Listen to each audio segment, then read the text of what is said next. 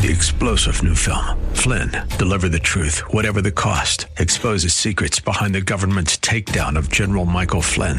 Flynn knew what the intel world had been up to. He ordered the first audit of the use of contractors. This set off alarm bells. He told the truth. He was the most dangerous person for Donald Trump to hire. They had to get rid of Flynn. Flynn, deliver the truth, whatever the cost. Available now. Watch it today. Go to salemnow.com. salemnow.com.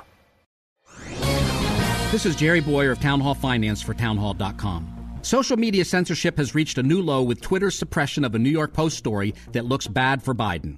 Last week, the Post published a report containing emails from Joe Biden's son, Hunter, that suggest corruption on both their parts. Almost as soon as the article was published, Twitter and Facebook got to work trying to scrub it from existence.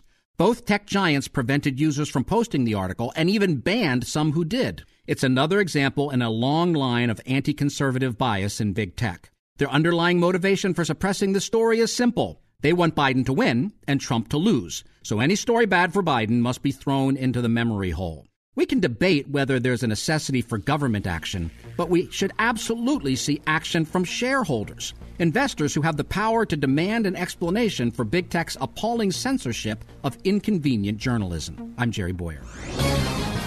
Publicpolicy.pepperdine.edu